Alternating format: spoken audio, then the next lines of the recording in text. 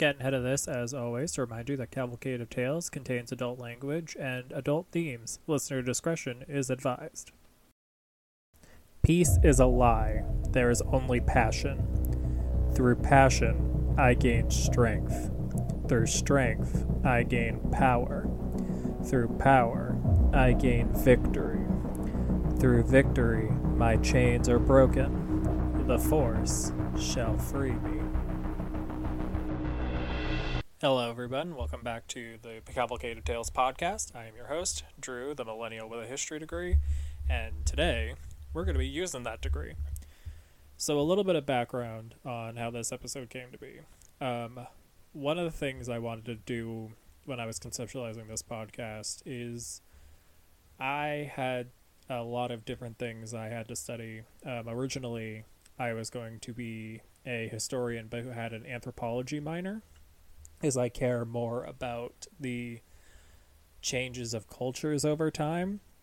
Also, I had a running joke where it's like, oh, why are you doing anthropological training and historical training at the same time? It's so I can study people whenever the fuck I want. So on the big board of sticky notes where I have a bunch of podcast ideas, some of the big ones that were on there were like using techniques on fictional like scenarios.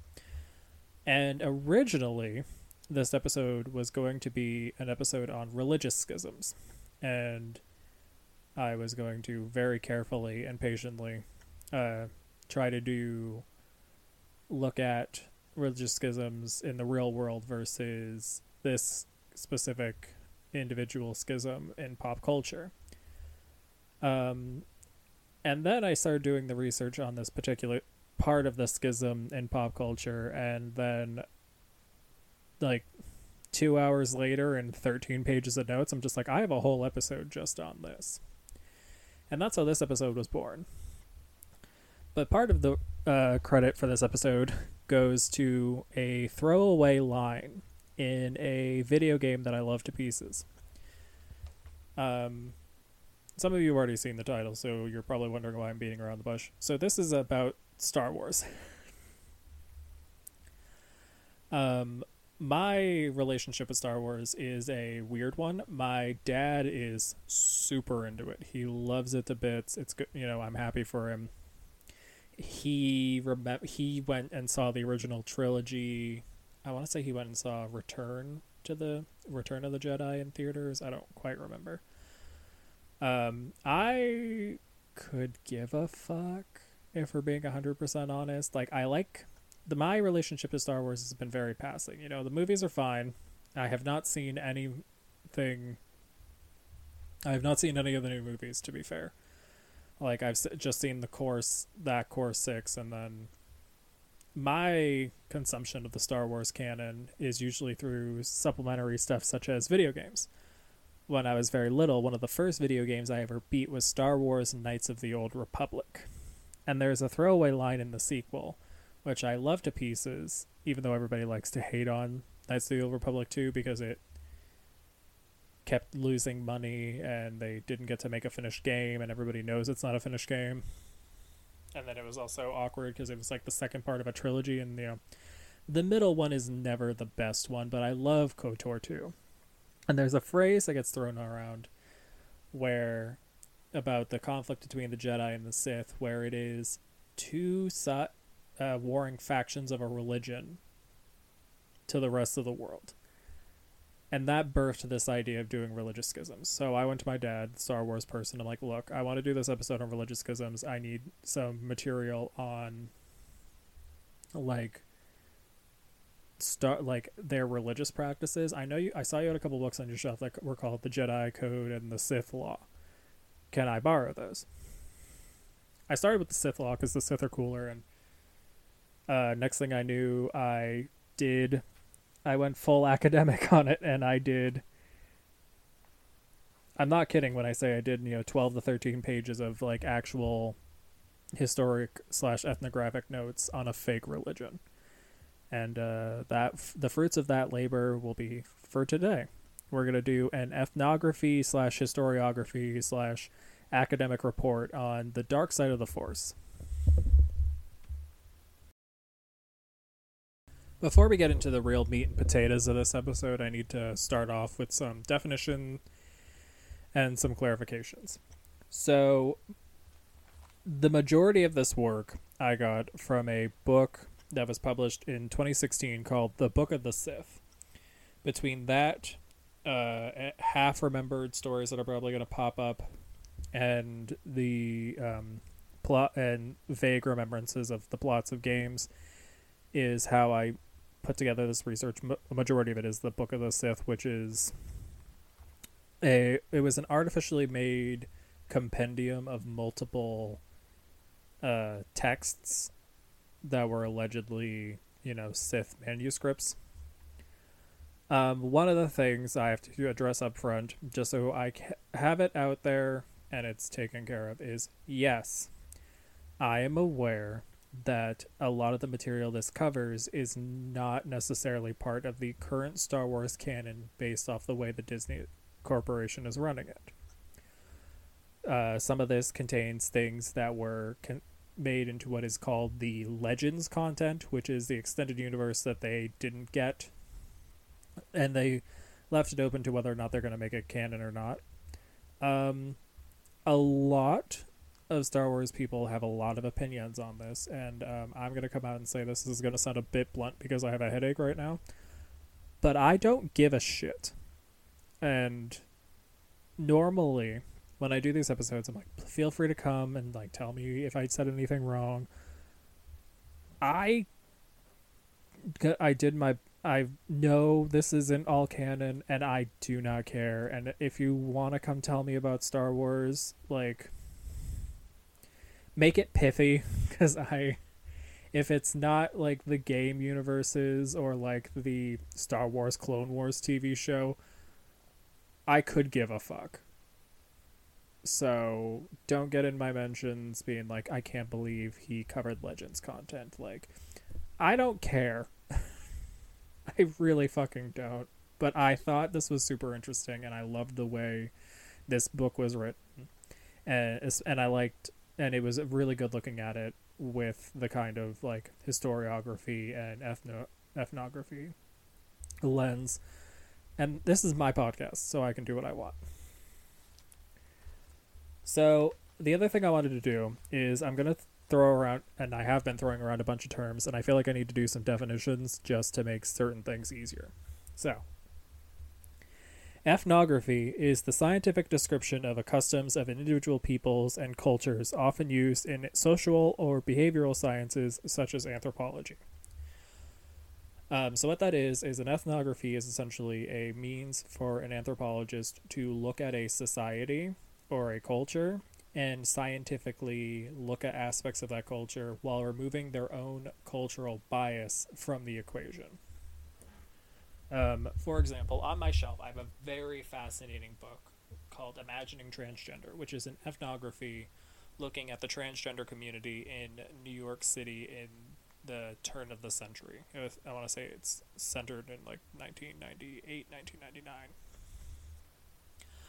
It is a very dense and technically heavy book. I don't often recommend it to people to read because it is a cultural scientific work, because it is the individual who wrote it is a homosexual who works with sex services.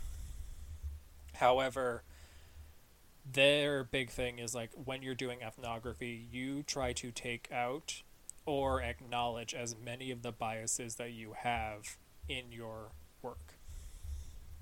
Doing a personal example, I am a 27-year-old liberal who, when I do things, I tend to highlight the acts of women or marginalized groups.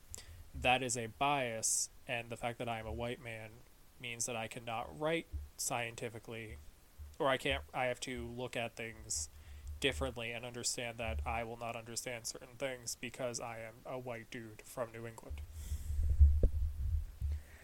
Now, this is different from historiography. Historiography is the comparison and study of historical works and why they were created.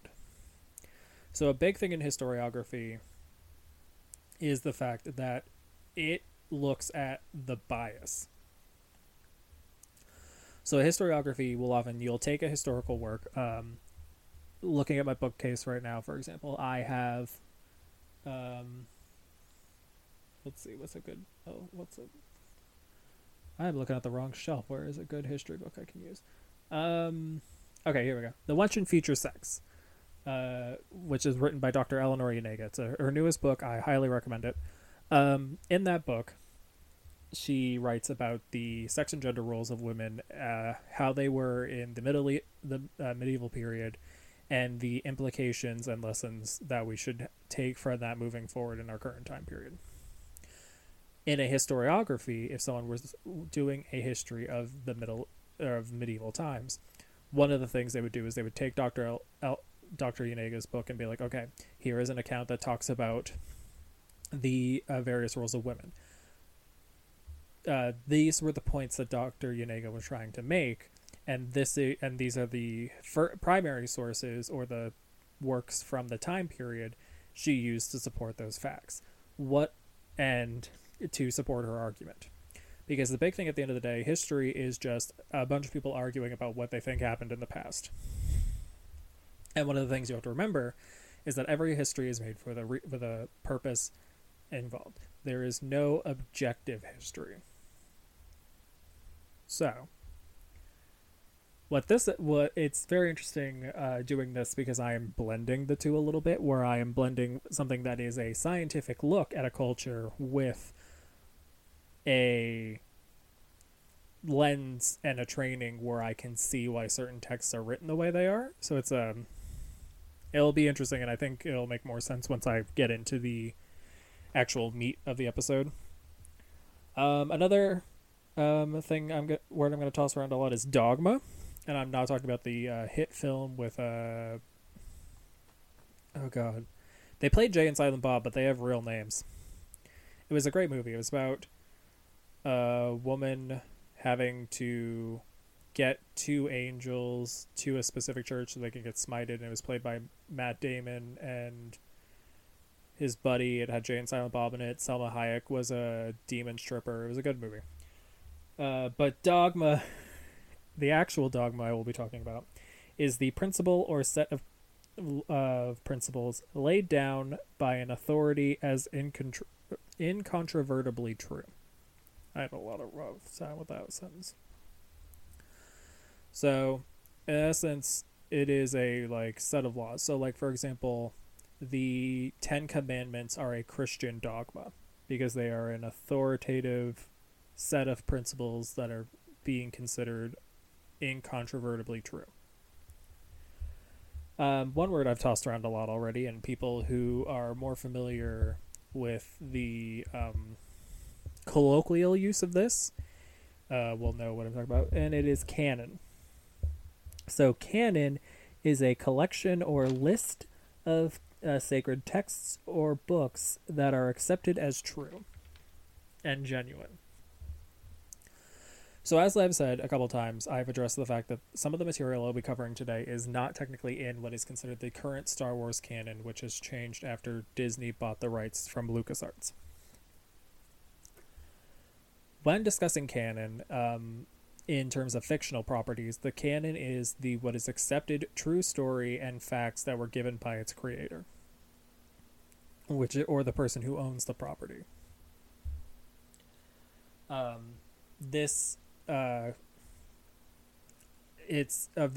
could do a whole episode on the canon, and the ways that communities play with canon, because it is so fascinating. Because there's a lot of fan fiction which is considered non-canonical. You'll have things that happen to be like that was a non-canonical thing.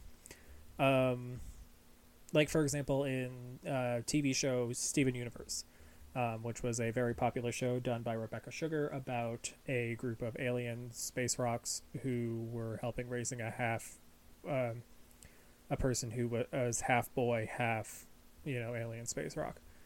And a lot of people, when trying to suss out a lot of the major themes and overarching plot points, were like, are there any non-canonical episodes? Where episodes that don't contribute to the main canon story of the event.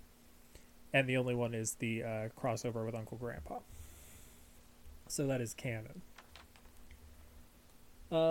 Rituals. Just for a quick explanation, rituals are the religious or solemn ceremonies consisting of a series of actions performed according to a pre-described order. That seems relatively straightforward, but I will be talking about certain types of rituals throughout this, and I figure just getting a bunch of definitions out at the beginning would be really helpful. The last one is one I've tried discussing before. I'm already giggling. But I really want to drive home because I'm probably going to use it a few times in this episode. And I don't shy away from this topic in its other form, so I figure, why shy away from it here? So we're going to talk about fetishes. Now, as people remember, I have talked about different types of fetishes before. For example, in the beginning of the Lady Monsters trilogy, the Sadie Hawkins Monster Mash, so Sadie Hawkins Monster Mash pregame, we talked about teratophilia, which is the monster fucker fetish. However, when I'm speaking of fetishes in this episode, if I'm not talking about powerful women, I'm not talking about anything of my own. A fetish is a inanimate object worshipped for its supposed magical powers or because of it's considered to be inhabited by a spirit. So an example of a fetish is, I keep using Christian because I was going to originally, part of this episode was going to be I was going to look at the Sith versus the Jedi, and then I was going to look at a bunch of the different religious schisms that happened in Christianity, because God, those people can't fucking agree on anything. And so a Christian fetish is how most or at least Catholic altars, I'm not 100% on Protestantism or Episcopalian or whatever the other one where they have to fuck through a sheet, but that might be a different kind of fetish. Rim shot. But in Catholic altars, in order for it to be a place where a priest can actually do work and perform the Eucharist, they have to have the bones of a saint, which is a fetish, because it is an object that is considered holy or magical in quotations because of its association with a religious figure. So yeah, this has been an extremely long opening to get to the meat and potatoes of this episode, but because this one's going to be a bit more academic in some ways, I wanted to just make sure I got all the terms that I might throw about without thinking out of the way, so that you can really enjoy this experience.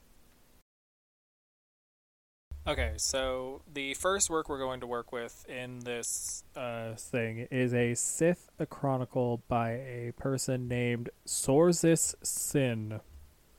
Apologies in advance. One thing I know I'm probably going to mess up is a lot of the names, because they are fake alien names. Also, real quick, there will be the year system. This could have been in definitions, and I didn't put it there. The way that Star Wars does its years is BBY, which is before the Battle of Yavin, which is the events of, I believe, Star Wars Episode 4. So, when there is something that is this happened in X BBY, it's that many years before the events of the fourth Star Wars film. So, a lot of the bulk of some of the original processing of the dark side of the Force, as in the Sith Jedi, which I'm going to get into, we get from an account from Sorzis Sin, who was, quote, a grower of living weapons and biological plagues. They start off their account talking about the beginning of the revolts and the fracturing this great schism and the 100-Year Darkness. It was begun by a revolt occurred when an outsider named Zendor caused several Jedi to question the light side of the Force, known as Ashla. After 20 millennia, people were actually starting to begin to question how the Jedi Council and the Jedi Order were working with the Force, and those who followed Zendor embraced the dark side of the Force, which was known as Bogan, and became fighters known as the Legions of Leto. And this began the 100-Year Darkness and the Great Schism. This led to a shit ton of fighting. One such thing was the Battle of Columnus in 24,500 BBY. It is said that Zendor and his legions died during the battle. However, in the account, Sorza Sin remarks that the tragedy was not the death of the legions, but that the Jedi Council learned nothing from this uprising. This battle continued until 6909 BBY, where at the Battle of Korbos, the remnants of the Dark Jedi were banished by the Council. One such of these individuals was Sorza Spin. Another one is a character by the name of Ajunta Paul, who was a high general who will come up in the account a little bit later. So, Sorza Sin also says that the Jedi Order were the aggressors in this combat because they were trying to prevent uses of the Force that they didn't approve of. To use a quote, "The Jedi have shunned this power. They resisted every improvement. They caused the schism in their own ranks. Until we annihilate the old order, the pattern will continue, repeating forever." In the passage, the Sin was specifically talking to the awakening of the ability to use the Force to manipulate living beings. Sorzus was an accomplished creator of beings known as Leviathans, which were essentially big, mutated, jacked up, fucked up creatures to kill things. One of the key things to note, and I probably should put this early on, and in the first third of the episode is good enough. I am not condoning any of the behavior of the Sith. One of the things that I was having a little bit of trouble with conceptualizing the original version of this episode is the fact that, in the terms of the Jedi-Sith schism, there's technically a bad guy, whereas in other religious systems, it's really hard to problematize a group. But, no, I don't condone murder and killing and conquest and warfare and imperialism. However, I hate to break it to people, but the Sith are more interesting. So after the exile of the Dark Sith users, they landed on the planet Korriban. Sin called this, quote, "the world that screams the loudest for those who can hear the dark side's voice." And this is where Sith purebloods were made. So one thing to talk about is the use of the word Sith. As originally, the Sith were not Dark Jedis. They were a actual race of peoples that lived on Korriban, and actually they had a 6-planet trade route, but it's mainly Korriban. I did not take as much notes about that because I was focusing more on the more religious aspects of this. So this is a lot of, to put it in, again, terms of Judeo-Christians, they're finding their promised land where they're going to be able to work towards enlightenment, if you will. It was on Korriban that the High General Ajunta Paul learned the Sith hierarchical structure and then proceeded to behead King Hakagram Girush to become the Sith Lord and create it and put the Dark Jedi at the top of the Sith hierarchy. So after getting through the majority of how Sin and her allies were able to subjugate the Sith people and start to work on Dark Side of the Force, she does something that, as a historian, God, I fucking love. So, as a one of the things that historians have to do is, each historian has, a thing they focus on. For example, I like to joke that saying whenever a historian gets really into military history as like a male historian, once they cross that threshold into military history, it's their historical middle age, and what they're going to do for the rest of their life until they die. And I constantly strive against it because I personally think military history is so boring. I don't care. That's why most of the book, like a lot of my historical books, are like the sweetness of Venus, the once and future sex, you know, Sophistry is a history of same-sex love. Friggin' the Odyssey. But that's for a different episode. But shit like that, 365 bad days. Buzz, a stimulating history of the sex toy. But one thing that all historians can get behind is source survival. It is so important. Even, I know oral traditions are great, but like, God, just put it down on something that can get digitized or something I can fucking put my hands on and read. Because, like, if you die with a story and it doesn't get told, it's gone.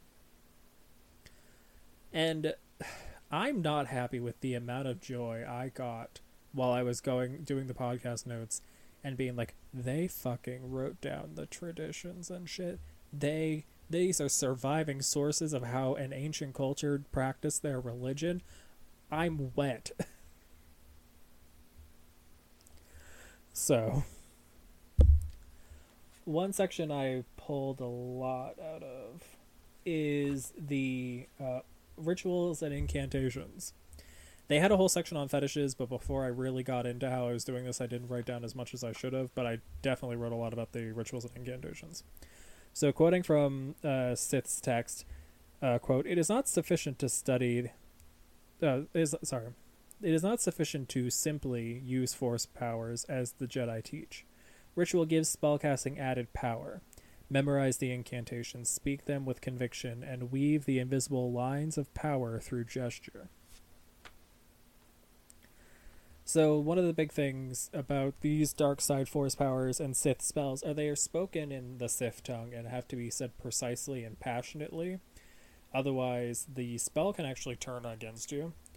It is also said that the potency of these spells can be enhanced through garb and amulets or fetishes. One fetish that I did write down is something called the Wraps of the Frost, which are robes inked with hexes that gain energy from mummified Sith as they lay in their tombs for the first century. So an example I took from this is Duomatsugisa, which is summoning demons.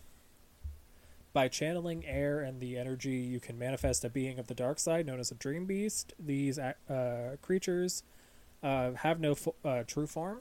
What they are supposed to do is you find your victim, and then you use this spell, and it summons a wind-borne miasma that turns into their greatest fear. And while they're cowering, it vaporizes them from within after entering through their body, through their nose or mouth. Now, this is going to be rough, but I wrote down the incantation in Sith, and I'm going to try to read it. So, Wonyox Haksuska Konoshutu Tsuskaya Onsontu Wyonax Kitsuka Ashuntu Minsuka Hayusakasonto Shuka Kinteknuya.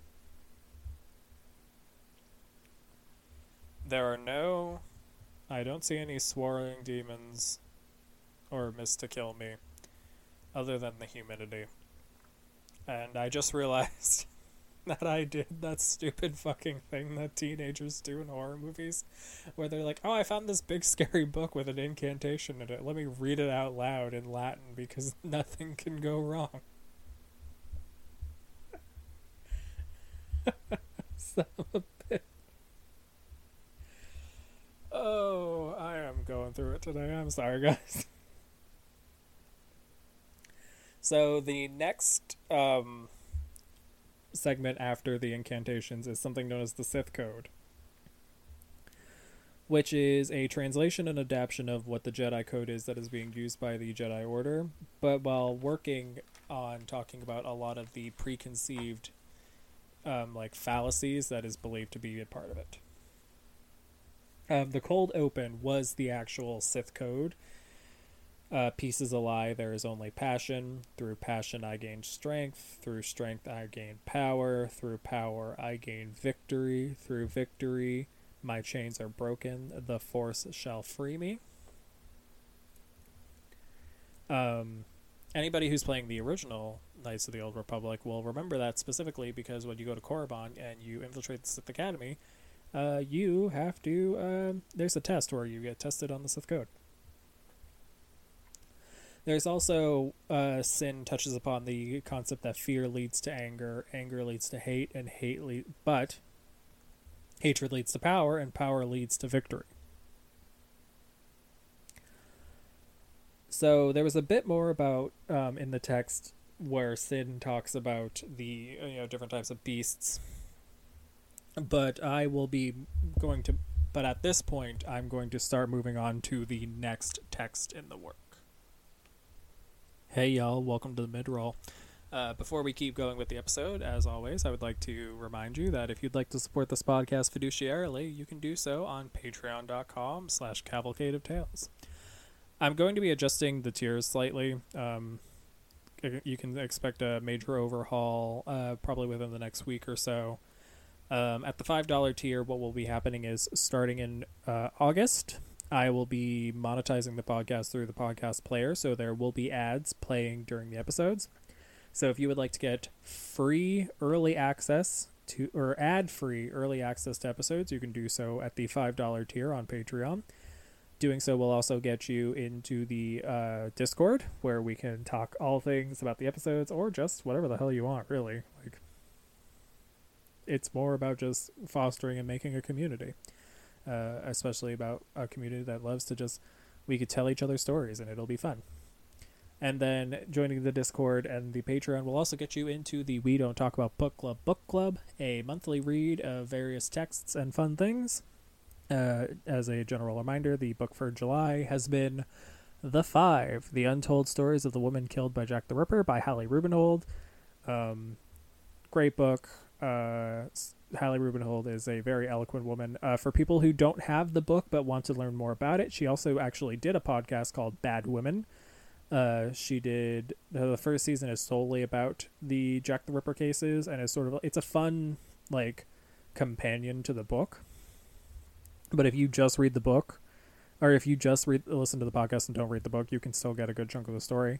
And I believe she did another series about the Blackout Ripper, the person who was killing people during the Blitzkriegs on London during the Second World War.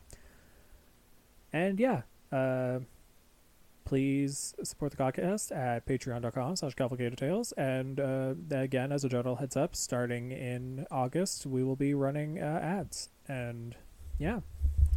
All right, thank you all for this temporary shill of product. So our next text that we're working with is The Rule of Two. The Rule of Two was written by a Darth Bane in 188 BBY. So this is one way to look at this is it could be something similar to the theses of Martin Luther. It's not like the reason that sentence took a second is because I know he did over 90, but I can't remember. I want to say it's the 95 theses, but I'm a bad historian right this second. So it's not like that, because he's not trying. He's working on radical changes, but it's a little different. So one of the big things that Bane starts out with is a concept called "The Force is not fire, it is venom." Quote, "The Force is not fire. It cannot be passed from one user's lit torch to another's and another's until an entire hemisphere is illuminated with a blaze of 1,000,000 lights." Bane is writing this shortly after the defeat of a large amount of Sith at a battle of Ruusan. So at the point, there was a Sith Lord named Kain, Kaan, and who had a Brotherhood of Darkness, which was a large group of Sith Lords. However, you could not have a power base where there is, through power I gain victory, and through victory my chains are broken, the Force shall free me, if you have like 20 people all vying for power and victory. So there was a lot of infighting. So there were, the Ruusan conflict was 7 battles from 1002 to 1000 BBY. And the 7th and final skirmish, Bane decided to talk about using a like dark side thought bomb, which eliminates Jedi, but it worked too well, and because of how diluted and how many quote-unquote Sith Lords there were, it also took out a good chunk of the Sith and the Brotherhood of Darkness, where it was that Bane and his Padawan were the only ones to survive. Quote, "No, the Force is a venom. If poured into many cups, it loses its potency until it becomes so diluted it is merely an irritant. Yet pour those cups into a single vessel, and you will have the power to stop a great dragon's heart." So the core philosophy of Bane's argument and text and his, religious philosophy is essentially a theology, is that there should be 2 Sith Lords, a master and apprentice. There is a master who holds all the dark side power, and an apprentice who fights tooth and nail to try to gain any little bits of power they can and knowledge. Once the time has come, the apprentice will kill their master and become the new lord while taking on a new apprentice. There is a great quote. I'm 90% sure I wrote it down. Yes. "Know this. Your apprentice will kill you.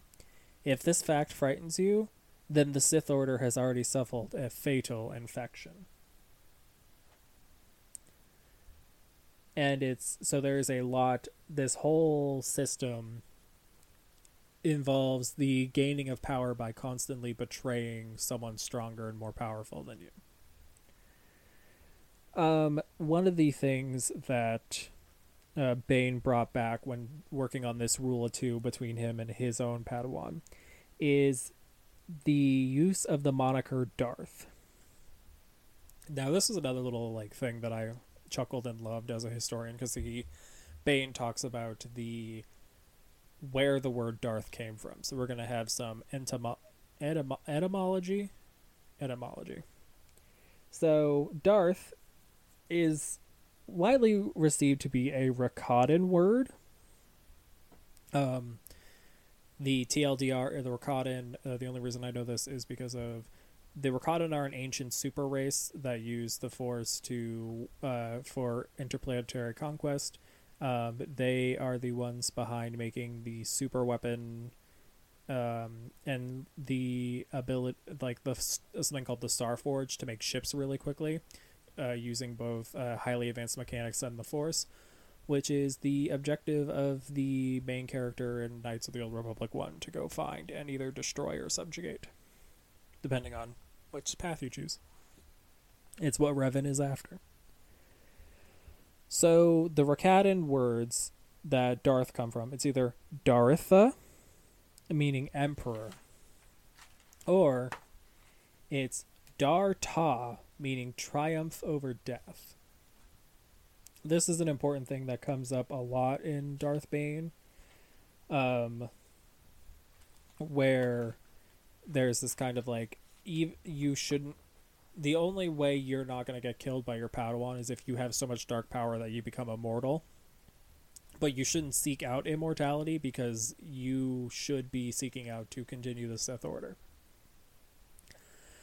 One of the very interesting things is that Bane does is he says that the title of Darth, it doesn't matter what the word used to mean. It's carrying the legacy of the powerful Sith Lords that came before you.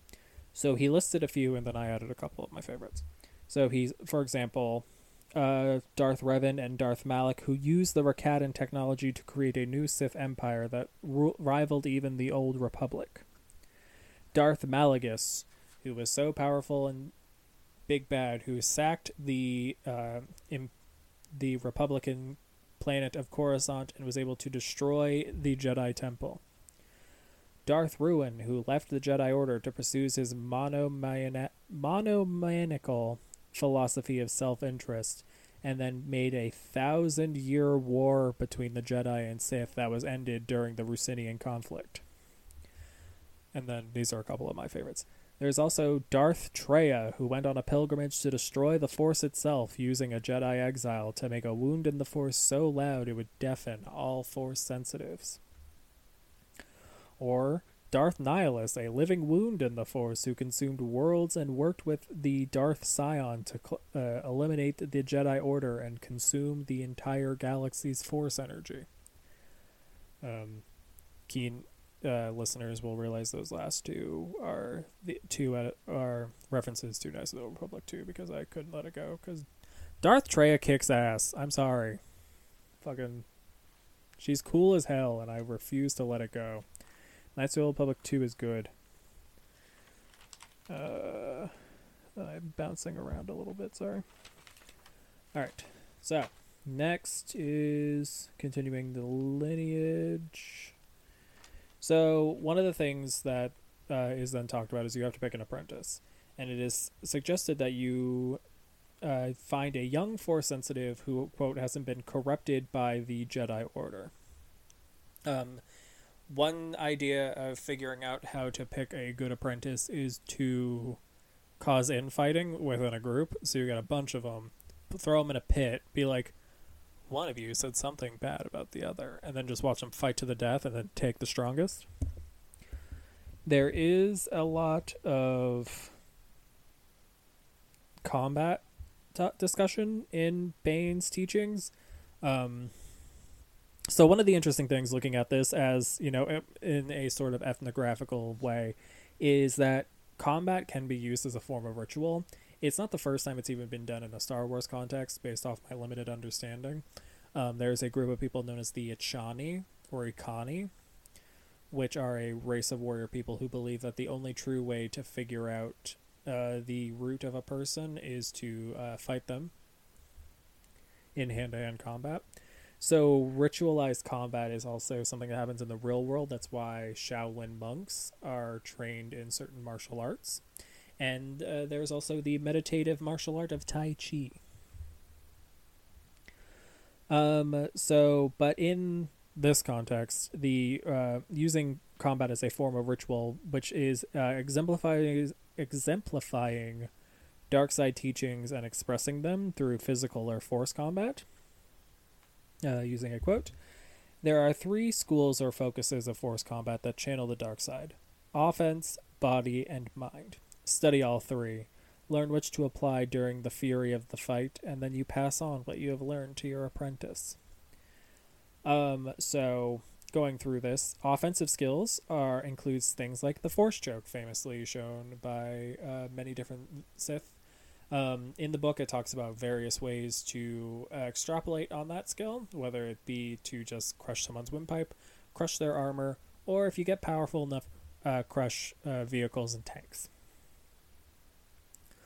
Body skills include Force Lightning. So the way this has worked is it's manipulating your body to do extraordinary things through the power of the Force, like being able to generate lightning from your fingertips, famously done by the Emperor in the 6th film. The final, the mind skills are pretty obvious, and the one I picked was something called Memory Walk, which is a technique used during interrogations to invade the memories of a person, and then you can potentially use those memories against them. And that's where there was a couple things about like lightsaber forms as well, but that's where the rule of 2 text ends. So the third and final text I'll be touching on today, because I love doing things in 3s, is a more shamanistic look at this, using the Christianity example because it's an easy parallel that a lot of people will understand. If the first text was sort of just like your Old Testament and the Rule of Two is sort of your New Testament, the Night Sisters is a shamanistic use of the force that weaves in. So I would akin it something similar to like Haitian voodoo, where it is the blending of Christian traditions with East African shamanistic traditions. It is not a one-to-one parallel, and in no way am I saying that voodoo is evil. However, it is the best way I can describe sort of the relationship between these techniques. So, the Night Sisters of Dathomir. It's also a whole women cult, so it's good in my book. So it is considered a cult of the dark side by the Jedi, but it is a source of dark knowledge for the Sith. So the text in question is a shamanistic group of scriptures written by a Mother Talzin. Very early on, she talks about she addresses the issue of like the difference between like Jedi and the Sith. Quote, "There is no need to separate what they call the living force from the unifying force. Both are manifestation of the twin deities, and both are vibrantly, overwhelmingly alive. Is it evil to kill? Would those who answer yes be satisfied if predators starve so that grazers could strip the land unopposed amid famine? My sisters, do not concern yourselves with the dark side or light side. That is the language of outsiders." So rather than sort of having this like dichotomy between light and dark, the Night Sisters worship twin deities, which are the winged goddess and the fanged god. So the first one is the winged goddess. Okay, so this is a quote. To quote the description from Mother Talzin, "In the spirit realm, the winged goddess appears as a blinding white griffin. It is she who governs fertility and growth, and she who acts as a mediator to reconcile wounded parties. She knows everything that has occurred and everything that is yet to come." So, channeling the winged goddess allows one to access major amounts of the spiritual ichor that is found in between the planes. So, in the Night Sisters tradition, the concept of what is something is known as the Force is known as the spiritual realm, which runs sort of as a parallel between their world and our world in the Force. And that magical ichor appears as green smoke that can be manipulated by skilled shamans. And in the book, she talks about various different ways that a skilled shaman who is using the power of the winged goddess can do certain things. For example, the spiritual ichor can be made into a reflective disc, which can either divine the future or scry the locations of people or objects. In spellcasting rituals, a spirit ichor can heal the sick, mesmerize and control the weak-minded, or, in extreme situations, summon undead spirits to fight against your foes. Anybody who has played Jedi Fallen Order will remember that the Night Sister Marin uses this ability to resurrect some of the pods of the fallen warriors of Dathomir to fight against you. Jedi Survival. Yeah, I do. That's the other thing. Like, I've played a lot of that. I'm playing. Once I finish Final Fantasy 16, I'm actually going back into Jedi Fallen Order so I can go get Jedi Survivor. But anywho, the other Night Sisters deity is known as the Fanged God. Quote, "The Fanged God appears as a night black gargoyle in the spirit realm. He governs virility and the hunt. As Night Sisters, you draw from both pools and thus keep the universal energies in balance." So one of the interesting things is that like the roles of these gods aren't really similar. The Fang God is more of a omnipresent force because it is the Fang God who keeps the spirit world separate from their world. Quote, "Every time you fight or feast or bleed, you are communing with the Fanged God." So when you channel the winged goddess, you can control Eker. But channeling the Fang God allows Night Sisters to commune with things that are known as Earth spirits. Earth spirits are sort of the spiritual manifestation of creatures, and by learning their language, they can subjugate the living being. So, to tie this to one of the previous traditions we spoke about, in the Rule of Two, Bane talks about a mind skill where you can subjugate the mind of lesser beings. This is something similar. On Dathomir, the practice is that Night Sisters who are channeling the Fang God are able to learn the Earth speak and be able to ride rancors around the planet. Those who are master this skill are known as Beast Wardens. However, channeling the Fang God is very powerful, so it bursts minor blood vessels in the face, leaving bruising around the eyes and on the cheeks. In the text, Mother Talzin, because she is a very authoritarian force, she talks about how these markings should not be shamed, they should be a badge of honor. Now we're going to talk about fetishes. So, with these fetishes, they are known as totems, and they are made to channel the abilities of the twin gods. I wrote down a few examples. So there is the Talisman of Age, which taps into the animalistic nature of humans and regains some of the vigor of youth. Then there are various elemental totems that can be used to allow the wielder to channel night, sunlight, smoke, ice, flay, clay, and wood rot. However, the elemental spirits that work within these fetishes are primal, and they are not easy to subjugate and can turn against the user. One of the things that Mother Talzin discusses near the end of her text is the other groups that use the Force similar to them in order to discredit them. So this is where we'll have to look a little bit into the reason these texts were made and some of the things that they're going to do. For example, the first text with Sin, Sin is a recent exile of the Jedi Order. That is why she is very important to looking at the ways that this tradition is new and different to codify and get ready for this to spread, and also to write about the slights against her as someone who tamed beasts as part of the Sith. Oh, excuse me. Sorry if that made you yawn. I got notified by a listener that when I yawned in the last episode, it made her yawn too. So my bad. Sorry, I'm very sleepy. In the Rule of Two, Bane is setting out to make an instructional text because the core of his philosophy is that one master should have all the knowledge and then pass it on to another individual who will eventually kill them.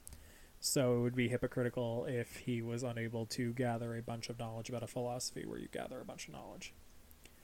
The Night Sister Handbook by Mother Talzin is a lot of propaganda about why Night Sisters are so powerful and perfect, and then she goes out of her way to do a section at the end where she talks about various other traditions that use the dark side of the Force in semi-similar ways, and to talk about how they're shit. And what they're doing on her planet of Dathomir. So the first is a Prophets of the Dark Side group, which is a broken off sect of Sith Jedi led by Darth Millennial, and they use the dark side to focus onto divination and use their skills to sell to the highest bidder.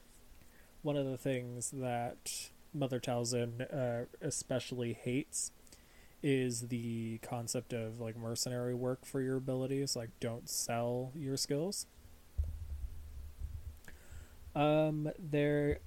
I skipped another one of the other groups because she essentially said they're rumored to be able to do really cool things, but we can neither confirm nor deny. But one interesting thing is that there is one group that she does not talk super negatively about, known as the Sorcerers of Rand. And in a way, she kind of deems them worthy because they are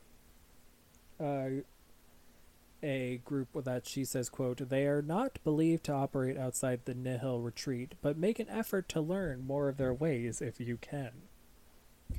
This group is a group that claims kinship with the dark side of the Force, which they see as an embodiment of decay and death. Speaking of some of the things that she may or may not know about this group, quote, "A true sorcerer is said to be able to use a psychic blast to eradicate an object or even a living being," end quote. And then she ends the thing saying how the Night Sisters are better than the Jedi because they didn't are better than Sith because they aren't getting paid to fight a war, and they're better than the Jedi because they didn't get goaded into fighting a war. And that is the historiography and ethnography and just general informational deep dive into the dark side of the Force.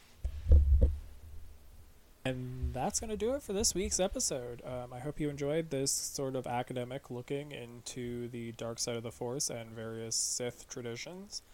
A little bit different than our normal episodes, but I just sort of went down a rabbit hole, and I thought it'd be fun to kind of bring it up to you guys.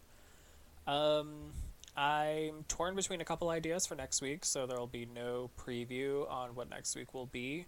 But I am going to start working on making sure that these episodes are up early. I'm going to try to get into the practice of recording these earlier. Instead of being like, oh, okay, the episode goes up at midnight on Tuesday, I'm going to finish this one looking at 11 o'clock tonight on Monday. But yeah, if you like this episode, feel free to let me know. Please rate the podcast on your podcatcher of choice. I will figure out a way to look at them. I haven't quite yet, but I am working on it. You can support the podcast fiduciarily, as always, at patreon.com/cavalcadeoftales. If you'd like to get in contact with me, you can always do so at Instagram or TikTok at White Trash Historian. I hope you enjoyed the episode. Stay safe, stay cool. I was actually going to record this yesterday, but I kept getting heat rashes because summer is out to fucking kill me. And yeah, I hope you all have a great week. I'll talk to you again next Tuesday. I have to be real careful how I say that because I don't want to accidentally call y'all cunts. Alright, have a good week. Bye.